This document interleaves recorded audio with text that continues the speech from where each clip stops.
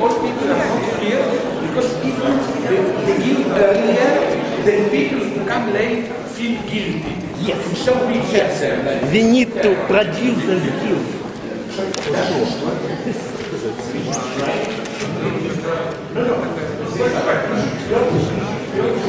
Say something. No freedom for the enemies of freedom. Just a neutral thing.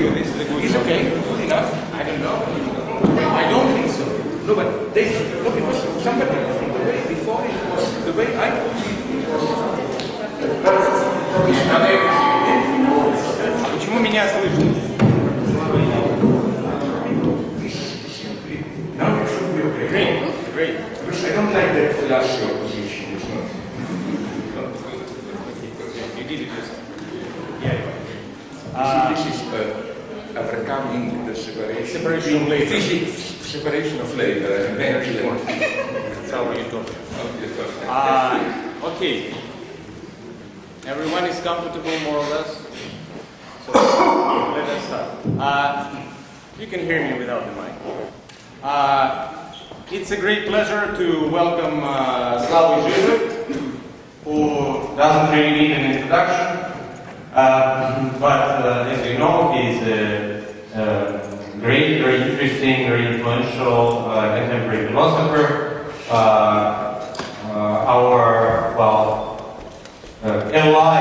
Our former ally from the Central Europe, but now an ally in the ideological field. As you know, Slavoj, after the fall of the Soviet Empire, Slavoj was among the first intellectuals, maybe along with Alen Badiou, who really made a very courageous step to overcome the anarchist, what I would call the anarchist consensus among the European intelligentsia and the American intelligentsia. And although this was very controversial and traumatic, this position finally became, well, if not dominant, unfortunately, then influential.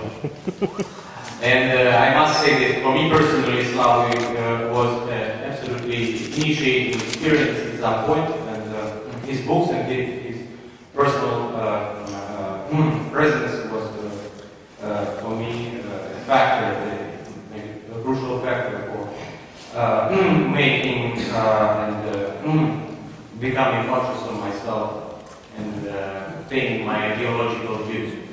Before you met me, you were just like a yourself. I was a member of the anarchist intelligence.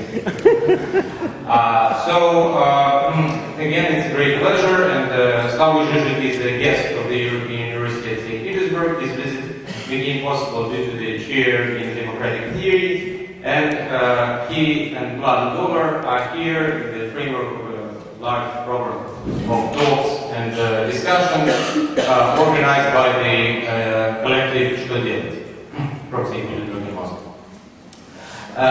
So, without further ado, I give the floor to Slavoj Žižek with the talk, Welcome to the Desert of Post-Ideology. Thank you very much. I hope this works now, and I'm really, really glad to be here. My gratitude towards the group stood a lot, and I must say we discovered them even, you see, I knew about you even before you met me, following your activity here, especially I think a wonderful piece which I already mentioned in Moscow of intervention apropos of that proto-fascist, whatever painter who got nationalist, who got the Kandinsky Prize, which I think probably Kandinsky should be turning in his grave. So again, I really feel at home here, although I must say that yesterday evening when we had a debate, I saw there is a little bit of factional struggle in your group. You need more democratический centralism. Friendly criticism. Sorry, let me stop. Just second point before I begin properly, as Mladen Dolar already said in Moscow, I would like to repeat it here. We both have the fear that somehow you expect from us somehow to give you a guide, to tell you precisely, stop the lab, what to do. Well, as Mladen said, from two poor Slovene intellectuals, you will not get it, I think. So don't expect what you cannot get. But the title of my talk, Welcome to the Desert of Post-Ideology, I mean it quite seriously, because as you probably know, one of the popular liberal commonplaces is that in 1990, with the fall of Soviet Empire and so on, a certain epoch went to the end. Many people even claim that it was kind of a ironic historical coincidence that it fell down, 89, exactly 200 years after the French Revolution. Now that epoch, which began with Jacobins, came to an end, and with it, the end of ideology. Ideology is then defined as a brutal, violent attempt to enforce reality, to impose on it some abstract intellectual preconceptions. So the idea is we got rid of that. Today we live in a rational world where instead of imposing on each other our totalitarian visions, we do pragmatically negotiate, allow each other his, her, their way of life, and so on and so on. Of course, I oppose it. I think that not only was 89 not a period of the end, of utopias, but that the true utopia were the 90s. Let's call it Fukuyamaist utopia, where for a brief moment it seemed that we found, humanity, the formula. And remember, this is, I think, the best definition, formal definition of utopia. Utopians are usually accused of believing in human goodness or whatever. No. Utopians are more crazy, true utopians. They think they found a formula, A true utopian is the one who says, I found the mechanism. So we just have to apply this mechanism and everything will function. And these mechanisms can also be very brutal, imply human evil and so on. Like that's for me the market utopia. That if you impose market on the right way, the very human egotism, the fact that everyone will work for himself, will contribute to common good, and so on and so on. Now, I met 2-3 times Fukuyama, and I must tell you something surprising. He is not an idiot. He is one of these conservatives with whom I like to speak. You know why? Already Marx said, apropos Balzac, that a true radical, that is revolutionary, can learn much more from honest conservatives than from liberals. Because liberals, reactionaries, and also naive leftists, they think, like, we have a plan, think will be better, and so on and so on. There is progress. But honest conservatives usually are, again, honest enough just to describe a deadlock, They say, no, we see a deadlock, there is no easy way out. And this is now, the last time I spoke with him, Fukuyama's position. He told me he no longer believes in the end of history. He agrees partially with me. Okay, I must tell you the story, it's wonderful. I was with him on a round table already 10 years ago, just BBC 1 hour radio on TV, not both the talk show on the books, and my book was the book of Lenin, which is translated here, the short one. And he told me something crazy. He told me, You have so many nice analyses, but why Lenin? Like, erase Lenin and I buy everything else, you know, right? Okay, this is like, you want to have all the divine miracles, but divine, you deny God, because God, it doesn't go. Seriously. And he told me that he sees two reasons, at least for the end of Fukuyama utopia. The first one is biogenetics. You remember, he wrote a book on post-human future, whatever. He's honest enough here. He thinks that with biogenetics, which opens up terrifying perspectives, potentially terrifying, I'm not this pessimist, but perspectives of direct regulation of our even psychic properties, that this liberal model simply is not strong enough, that we will need much, and ecology then, and others, that we will need much stronger social regulation. And if you allow me to improvise a little bit, this, I think, is a phenomenon which really interests me. You know that Virginia Woolf, you know her. I also, but I hate her. I think Daphne du Maurier, you know, Rebecca is better writer. Virginia Woolf is a frigid bitch for this nonsense. But nonetheless, she said something beautiful. I don't know, apropos which event, didn't she say like something like on the 4th of October 1910, I'm not sure about the date, human nature has changed, you know. And maybe you know that there is a long tradition in England of these crazy dates. Like, do you know that? And the beauty, only British people can do this, the beauty is that this was not meant as a joke. Do you know that a British theologist, Christian, in 19th century, I forgot, but calculated from the Bible backwards and said God created the world on, I think it's minus 4023 at 9 in the morning. No, God had a breakfast then, English breakfast probably. Let's create the world. Why is this important for ideology? I didn't. People accuse me senile that I will lose my breath. I didn't. Because precisely concerning biology creation, I can offer you a wonderful example.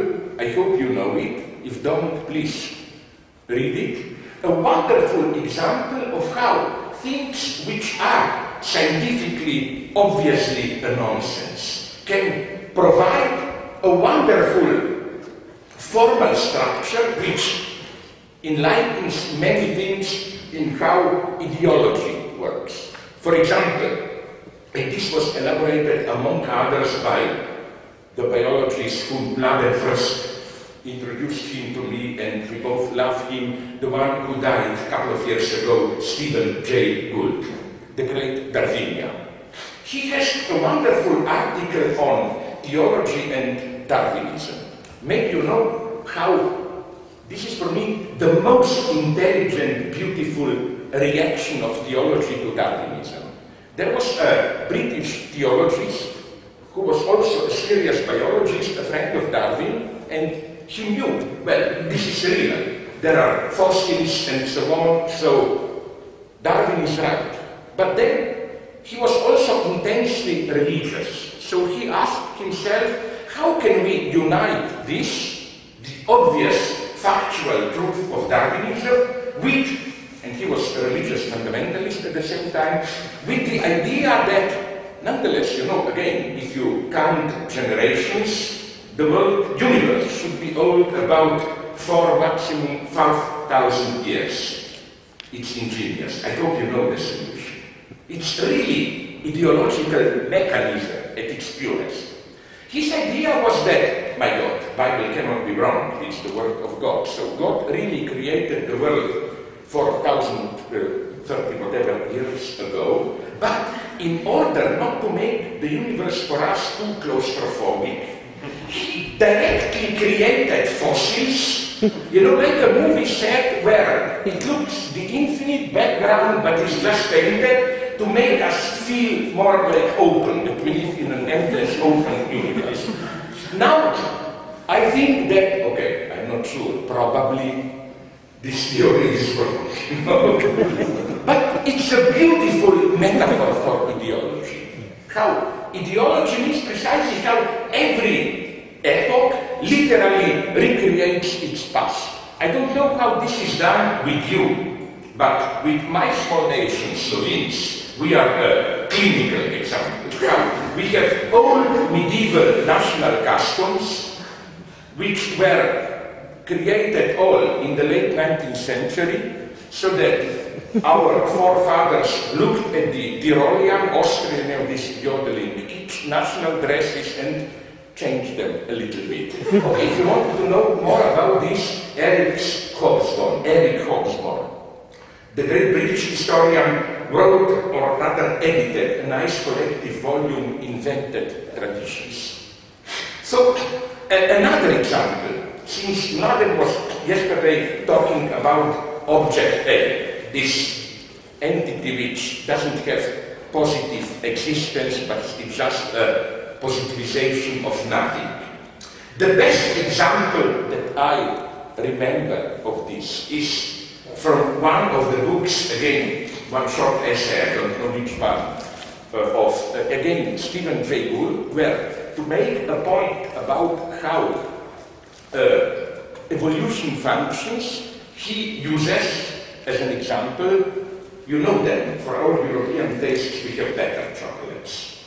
I like to try them even here in Russia, but okay, I'm a diabetic, so I justify eating chocolate as saying that this is the homeopathic approach to diabetes, you know, that you cure the illness with the very poison and so on. So seriously, he takes that disgusting American, that I don't like, Hershey chocolate bars, and he discovered a certain tendency. Like, let's say at a certain point, you have a certain price of chocolate, and for this price, you get certain quantity. Like, I don't know, this was the old prices, 20 cents, 100 grams. Then he says that if you compare quantity and price with inflation and so on, the development goes like this. For some time, price remains the same. You cannot change it all the time. But they gradually diminish the quantity. You know, so it's 95, 90, 85, I don't know how many grams. Then, at a certain point, they raise the price. And the quantity also goes up, but not to the starting point. Like, it's not like, let's say 100 grams, let's say 50 cents. Then you have 50 cents, 80, 85, 70. Then you get, let's say, to 95 grams and 60 or 70 cents. But his point now is beautiful. He was spontaneously Lacanian. He said that if you bring this tendency to the end, you can not only precisely determine, of course, it's a senseless extrapolation, but beautiful, when you will get nothing, but here comes the Lacanian moment, you can exactly tell how much this nothing will cost. This would be maybe the best metaphor for, you know, Lacan, where yesterday in high theory, I give a concrete example, you know, in the Leninist sense of concrete analysis, concrete situation, and so on. So, okay, let me go on, back to ideology. So, you know, again, this idea we live at the end of the ideology and so on and so on. There is a confusion today because I'm going now back to ecology, biogenetics. Why is this so important? Also for our ideological understanding or misunderstanding. I mentioned Virginia Woolf. I think that in a way this effectively is happening today. Now I am neither this kind of a technological Gnosticism optimist, and I think this is what interests me in your tradition. Your compatriot, Boris Groys, I have some problems. He will get a re-education camp when we take power, but he did a good thing. He published with a German publisher, Suhrkamp, 3 thick volumes of all those, you know, Gnostic avant-garde texts from the 1920s.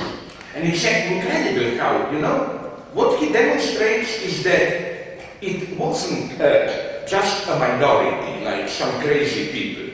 These were hundreds of thousands of intellectuals, up to Trotsky. For example, he quotes, and I quoted in one of my books, a passage from Trotsky's text from 1924 or 25, when he still was writing and publishing here. Well, he says that now that working class has political economic power, when the economic situation will stabilize, the next task will be to create a new man.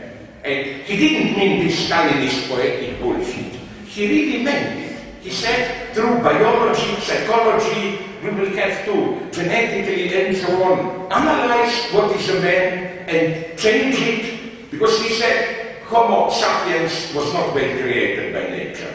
We should literally, genetically create a new man, and then he has Trotsky this wonderful ending. He says, so that then we Bolsheviks will be able to say, farewell, Homo sapiens, your time is past. Now it's our. This is Nietzsche. I mean, sorry? It's Nietzsche. I mean, it's a problem here, because it's absolutely clear that for Nietzsche, this new man would nonetheless, I think, remain what Nietzsche calls the last man. At least this would be my, I'm not sure. You maybe also need re-education So, let's go here. But, I mean, are you aware how many things are already happening? They are no longer a utopia. For example, when I was in New York, I met some guys and then some others who are already doing, you know what? We already can, through genetical analysis, computers and so on, identify the most elementary signals that you give to your limbs when you walk. So what they did is they, in this way, attached a rat to a computer, and I saw the movie. I have 4 or 5 copies from the scientist laboratories. It's like shocking. You see a rat freely jumping around. Then you have really like a remote controller for toys, for cars, you know. You press a button, the rat is connected, and then you can literally direct a living rat as if it's a car. Now, why is this so fascinating? You will say, so what? No big deal. They told me, and I suspect that is what really interests them.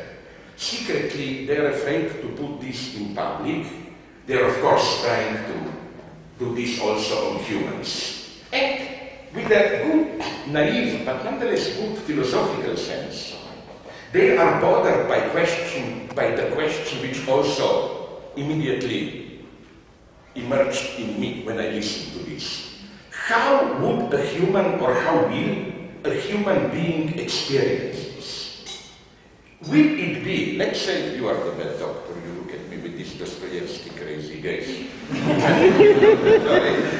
Will it be that when you control me, I will be free, and then all of a sudden I will experience as if you know, oh my God, some foreign power is controlling me? Or will it be that I will think I'm still free? Of course, yes. Now, okay, your sentence is diminished. You have no, seriously, that's quite a lot of anxiety, you know. The first results they hinted at me is that you don't even know that. You still think you are just freely walking around. Or, for example, they are trying to sell us this as a great help towards crippled people, and for them it is. You know that with the same mechanism, like, if you are totally crippled, you no longer need what even Stephen Hawking said, you know, that finger. He communicates, Stephen Hawking. No, at least for elementary organs, they already have wheelchairs with motor for crippled people where you just think strongly forward, it moves. You think left, it goes left. Now you will say this is wonderful. We are becoming like gods. Literally, because if you know Kant, this is what Kant called intellectuelle Anschauung, intellectual intuition. We humans, as finite, endlich beings, we think reality is out there, that we intuit. But Kant says only for God, thinking is creating. You know, like thinking is immediately also physical causality. Here we get almost a taste of that. But, as my friends told me, like, don't jump too quickly to intellectual orgasm, you know, because as they told me nicely, what goes out also goes in. That is to say, if you can influence in this way the outside, they can also go in. And I was shocked to learn how, I'm not blaming you here, Putin, bad secret services, they're all doing it, I was told, especially United States and China. They are like crazy. This will be maybe the next stage of warfare. You know, developing different techniques of literally biogenetic warfare. For example, spreading something around or into food which literally for some time changes you or whatever. And I claim this really is a change in human nature, because our most elementary perception of freedom is the freedom of thought. I mean, in this purely formal sense, you can beat me, whatever, but I think what I want to think. It's the elementary distance between inside and outside. And my God, what will happen if this distance, okay, maybe not totally falls away, but is somehow transgressed? Now, I want to be clear here. I'm neither the stupid optimist like those techno-gnostics from the 20s, nor am I a stupid pessimist in some Adorno Heidegger way. Oh, the end of humanity, the very humanness of human being will be obliterated. We should keep it open. I don't know enough, but what I do know is that it's effectively, as Virginia Woolf would have put it, something will. It's a change in our most fundamental functioning as humans. And when I visited China the first time, 10 years ago, I was quite shocked how open the Chinese are about this. By chance, I met, because I met him before in Frankfurt at some debate about impact of technology, one of the heads of Chinese Academy of Sciences Department for Biogenetics, and he showed me the program of their biogenetic department. And you know, with Chinese, you get it. No humanitarian bullshit directly, no. It says there, the goal of the development of biogenetics in China is to regulate the physical and psychic well-being of the Chinese people. Haha, they directly say it, no? So, with all this, then, brain sciences and so on, here things get really interesting. Namely, if, and it's a big if, my answer is no here, but I don't have time to develop it, but if we accept, and the problem is that most of us nonetheless accept it, I don't, but not out of religious reasons. If we accept the fact that biogenetic description of us humans as just, let's say, neuronal mechanisms where freedom is just, as they call it, user's illusion, and so on. Although here also, my God, you should follow this debate. You know who is Benjamin Libet, a scientist at Berkeley, I think, San Francisco, who did the most interesting experiment in this. You didn't hear about this, it's wonderful, already 15 years ago. He demonstrated positively that,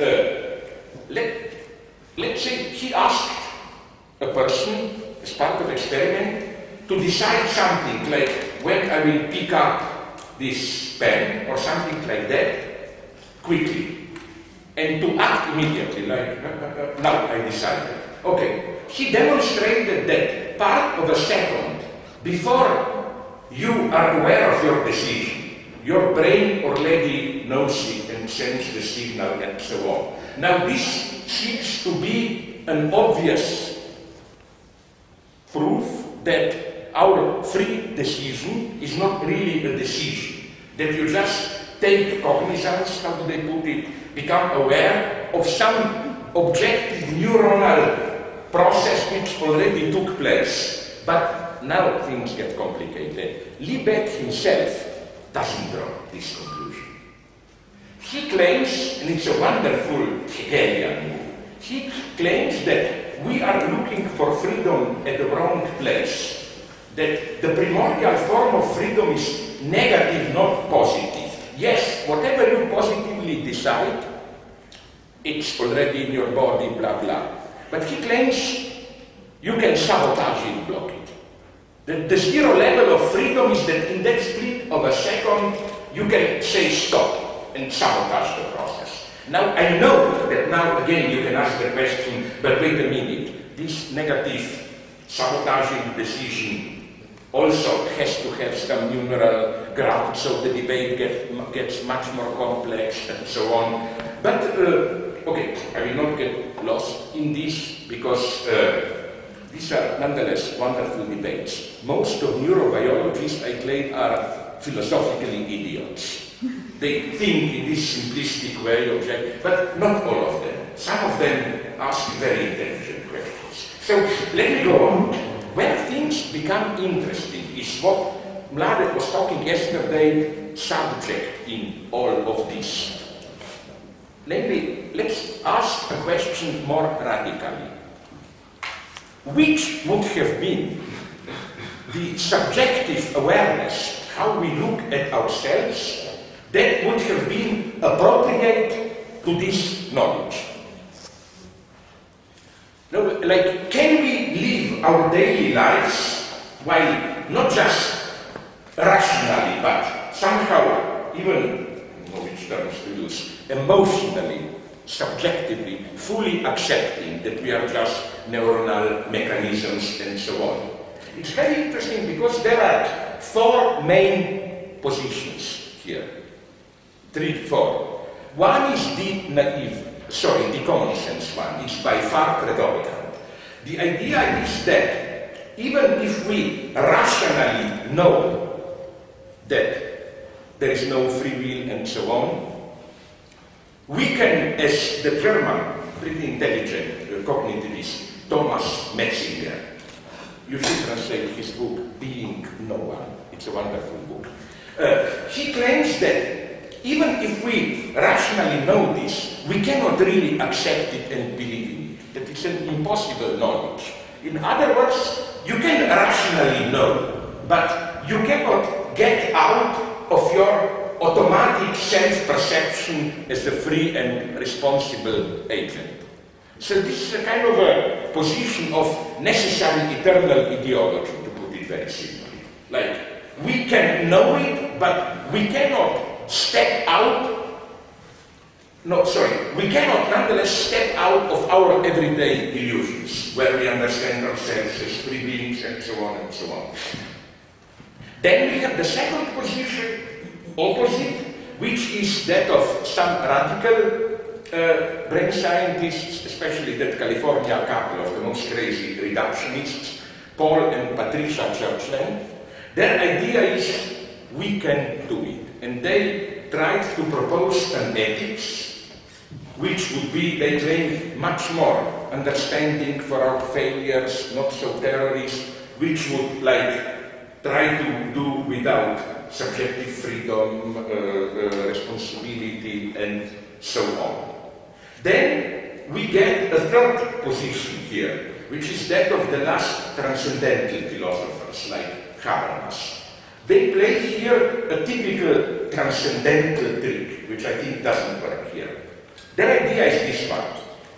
We as humans live in a world of pragmatic responsibility, reasoning, we pursue rational goals, following certain linguistic rules and so on, and certain norms, like something to be accepted, it must be rationally grounded and so on. And he claims that even if the result of our research of nature is there is no free will and so on, you cannot really erase the fact that this insight emerged as part of a certain scientific procedure which in itself presupposes responsibility, reasoning, and so on. In other words, the very result is possible only within the space of free reasoning and so on.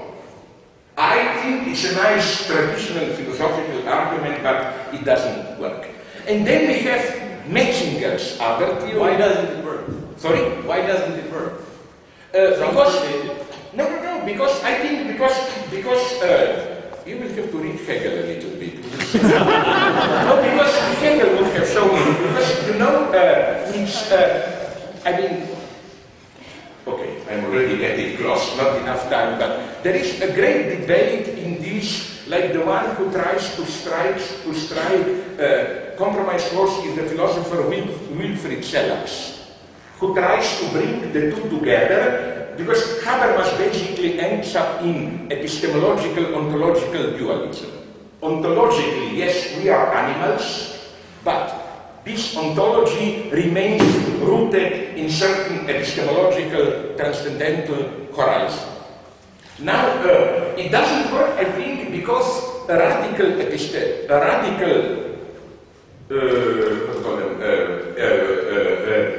determinist will tell you, but wait a minute, through a detailed evolutionary account, I can deduce or explain the very way your rational procedure of argumentation aroused. Or the other way around, you have this very naive problem. If you simply accept Habermas, then you should avoid ontological question. You know in what sense? Like here, I think, Quentin Meillassoux, the great critic of transcendental point, here, position, here I think he has a point where he says that, I would simply ask Habermas, okay, do you believe that Darwin is basically right? That humans developed out of nature? If yes, then you must somehow accept that our reasoning also developed out of nature.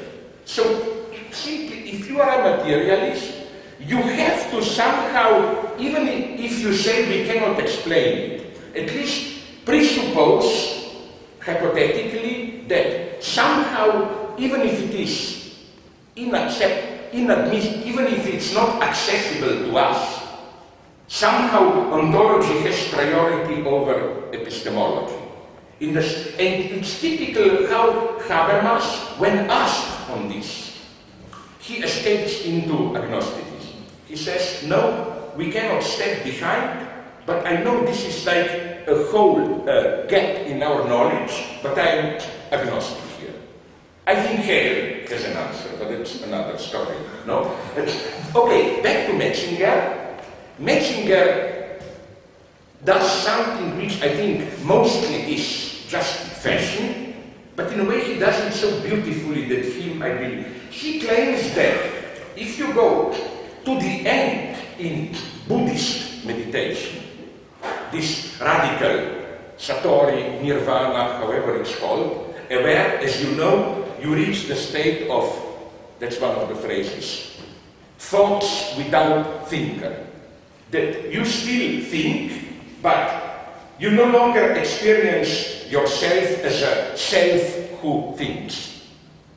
That with this radical, you know what they call anatma in Buddhism, reaching the position of no self, that there you reach a point, the only point, very rare, where in your subjective self-experience, as it were, you are at the level of brain sciences, you know. Okay, I don't accept it, to be very clear. Why not? Because now if you allow me to go further a little bit, okay, this would have been too much to go into detail why I also think that freedom can be saved. Not in an idealist way, not because there is an immortal soul and so on, but what interests me about the Buddhist position is the following thing, and now this concerns directly ideology. In our post-ideological times, when no one, here at least Metzinger was right, but in much more Marxist and cynical sense than he thought. Namely, I was shocked to discover that, you know that in the United States, I read in one of these stupid magazines, Forbes or whatever, business, what is the predominating spiritual orientation, if I may use this horrible word, of big managers and so on, people like Steve Jobs, Bill Gates, Buddhism, strictly, or some kind of Oriental meditation. And here my problems begin, not against Buddhism, much more. You know what was so difficult for me to accept? And this is for me a sad lesson, but a true materialist has to accept it, I claim. That there is an intelligent, really bright Buddhists admit this. I've spoken with them. Namely, our automatic presupposition is that inner enlightenment, reaching the last stage of whatever spiritual mystical experience, is somehow on the same side as morality. You know, but I think there is a gap.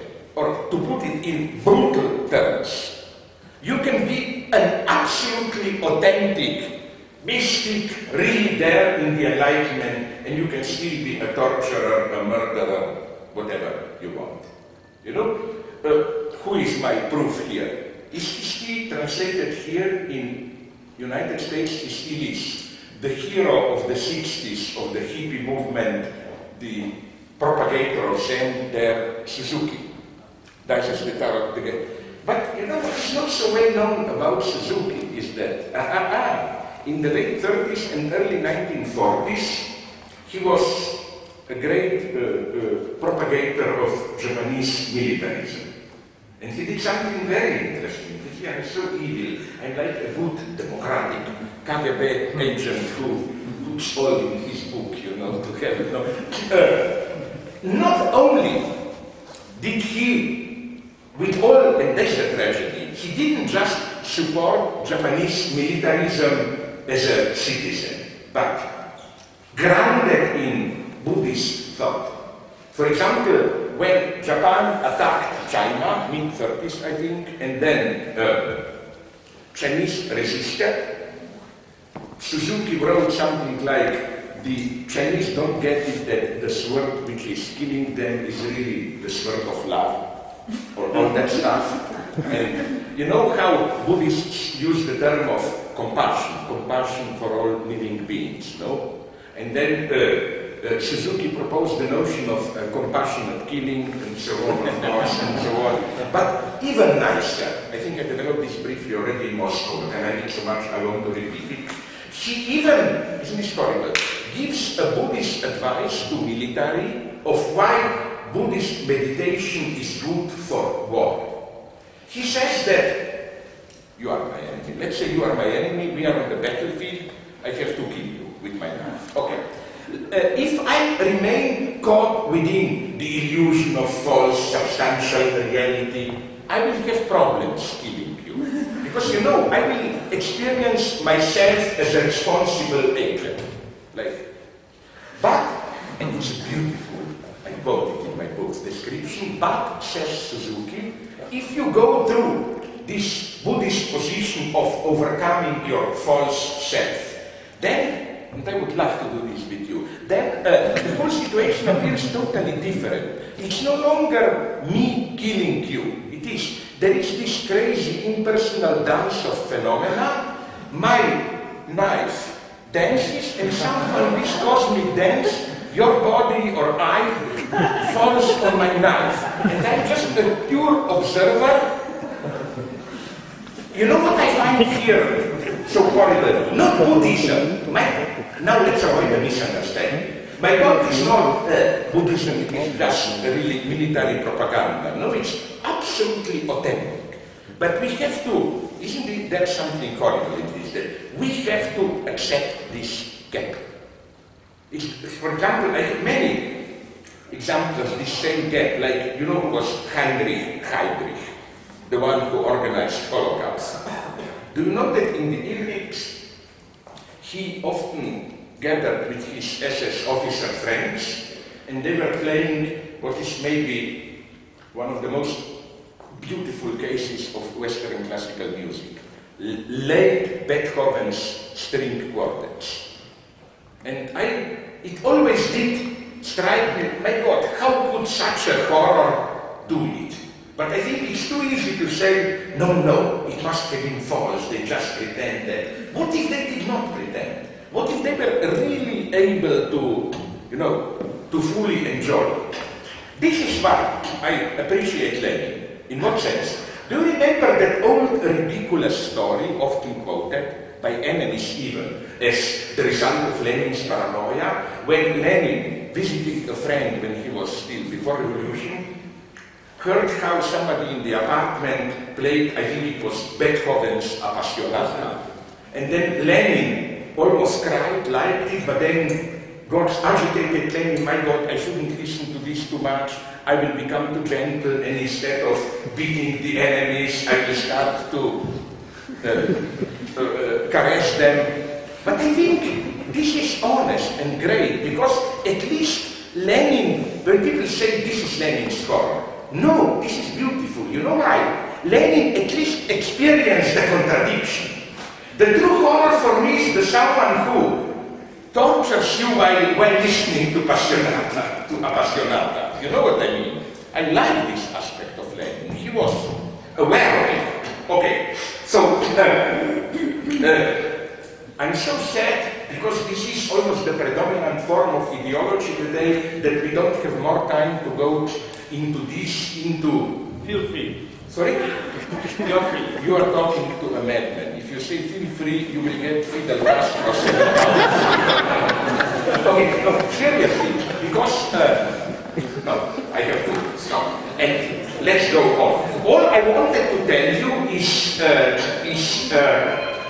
there are effectively good reasons, immanent, for considering some kind of Oriental Buddhist spirituality as the ideal ideological forum for today's global situation. Because on the one hand, it fits perfectly, as Metzinger claims, the latest, at least officially recognized scientific result, end of man, they are just mechanisms.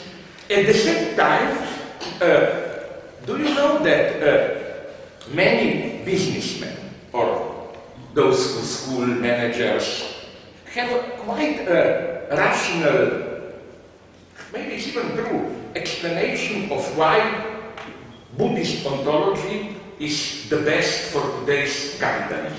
They claim that today's capitalism, especially in its most developed aspect, you know, like all these speculations on future, is so penetrated with virtuality, you know, like somebody invests something there, all economy of a whole country falls apart like this. You get literal sense of the utter, let's call it, fragility of existence, you know. And they claim that Buddhism can render this. This is Buddhist ontology, you know, all the time aware of how there is no substantial reality, everything is fragile, and so on and so on. And also I got another nice explanation from Ulan, who told me that today's capitalist rhythm is so crazy that if you fully identify with it, you go crazy. So what you need is some kind of a reflective distance, you know. The only way to survive is to say, no, don't take the game too seriously, this is just a game of appearances, my true self is just the void when I withdraw from it. Which is why I'm so evil that whenever I see some propaganda for transcendental meditation, Did you notice, at least, I don't know if it's here also, how it's always two-level propaganda. First they tell you, we live in a crazy world, we are alienated, we care only about things, profit, you should discover that your true wealth is within you, withdraw. But I discovered that always this is the first part. Then the second part is always, and in this way you will be even more successful on the market, and so on. No, I'm not blaming Buddhism here. I'm saying that it tells us a lot why this type of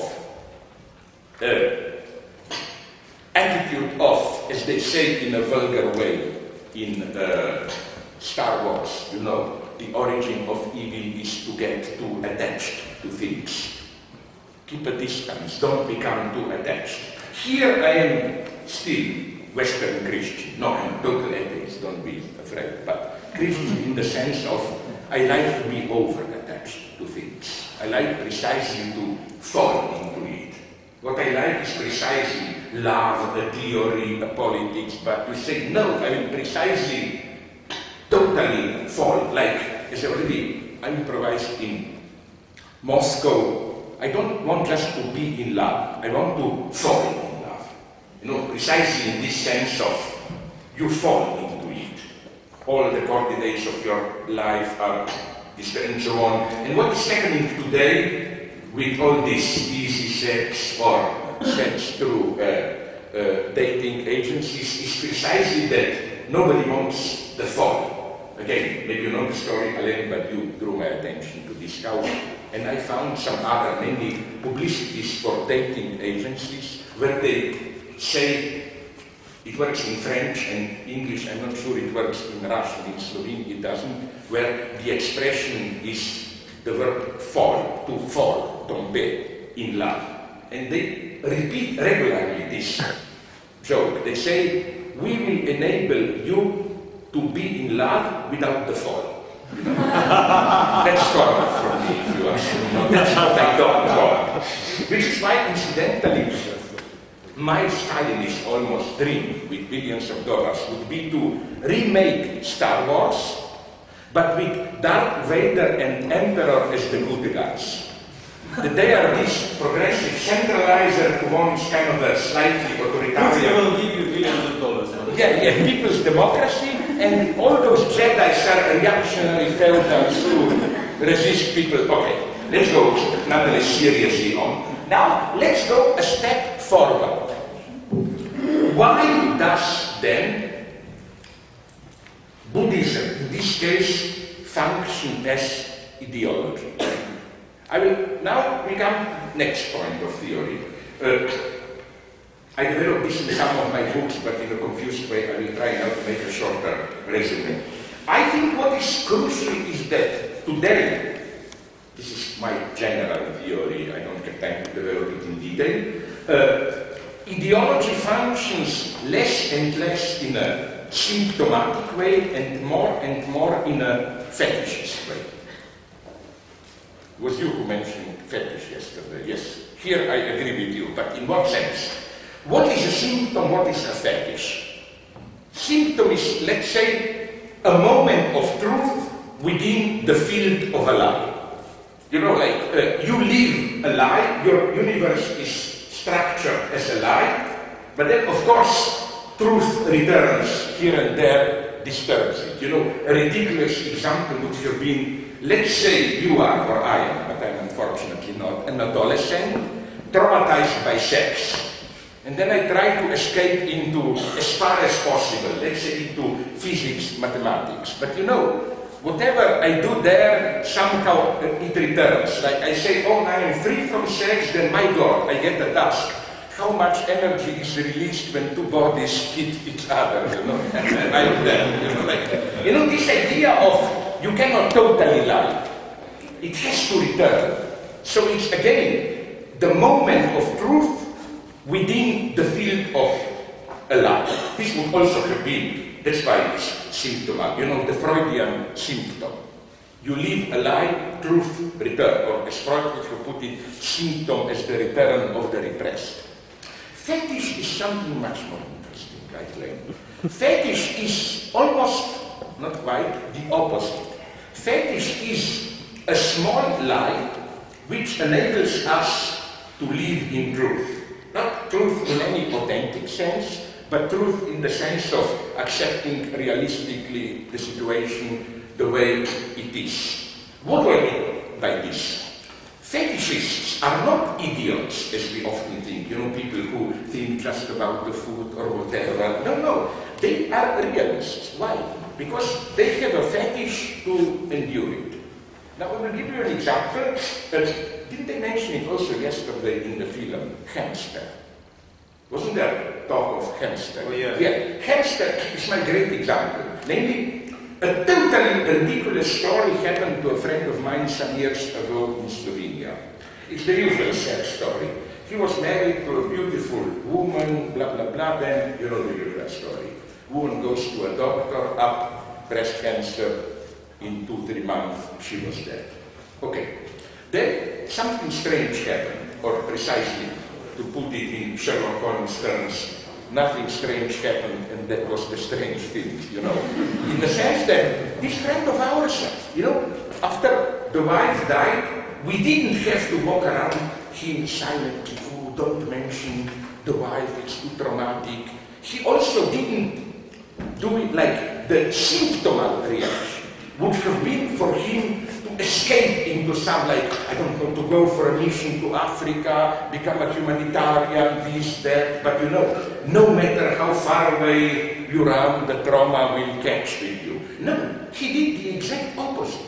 He was ready to talk with us all the time, no, not all the time, but often, about most painful moments of his wife dying and so on. We were quite shocked, like calmly, he would, all the details. And then we asked ourselves, wait a minute, did he love her at all? How can he? And then, okay, it's so ridiculous. We noticed that every time when he was talking about his wife, he was playing with a hamster. Hamster was his fetish. It stood because it was the favorite pet of his wife. It is as if sticking to hamster enabled him to, Freud has this beautiful term, Isolierung or Neutralisierung. How? When somebody tells you, for example, your wife or child favorite died, often you rationally accept it, but in your symbolic universe of meaning, or the wrong traditional word, emotionally, you really don't accept it, You accept it as a rational fact, but not subjectively. This is, I think, here the function of fetish. Fetish embodied the denial of, castration, in this case, the death of the wife, so that he was able rationally to talk about it, but blocking all, let's call them naively, emotional, subjective consequences. Now you will say, how do I know this? This is your stupid, primitive psychoanalysis.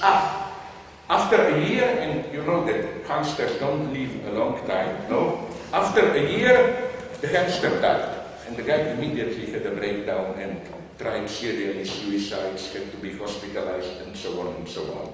So my lesson from this is precisely, you got it probably the following one. When somebody claims, I'm a brutal realist, I don't care, I know life is just business, power, sex, I don't, this cynical position. It's an impossible position. To put it in poetic terms, they all have a hamster. The beginning of critique of ideology here is, okay, you are brutal, but where is your hamster? And I think that, like, Western Buddhism is one big fat hamster. Like, they participate wholly in cruel reality, but it's like hamster, They can tell to themselves, but it's just a game, I'm not really there, my true self is elsewhere, and so on and so on. You see, this is the minimum function of ideology here, Precisely, again, appearing as, that's the beauty, as post-ideology. It's because, it's precisely the distance from. And this is what always interested me. And here, I would like to have more time life is shit, I don't have. To learn more from you, not because you are a specially perverted nation, each nation is in its own way specially perverted, no, but how this functions with you. Namely, it's my own theory based on my experience in ex-Yugoslavia, but I think this was a universal fact, just there in a plastic way I experienced it. How? And that's the lesson of this. I have another example, I think I quoted, but I'm not sure somewhere. The most beautiful of hamster logic, of fetish. You know who is maybe the absolute writer of detective stories for me in the 20th century? Patricia Haas.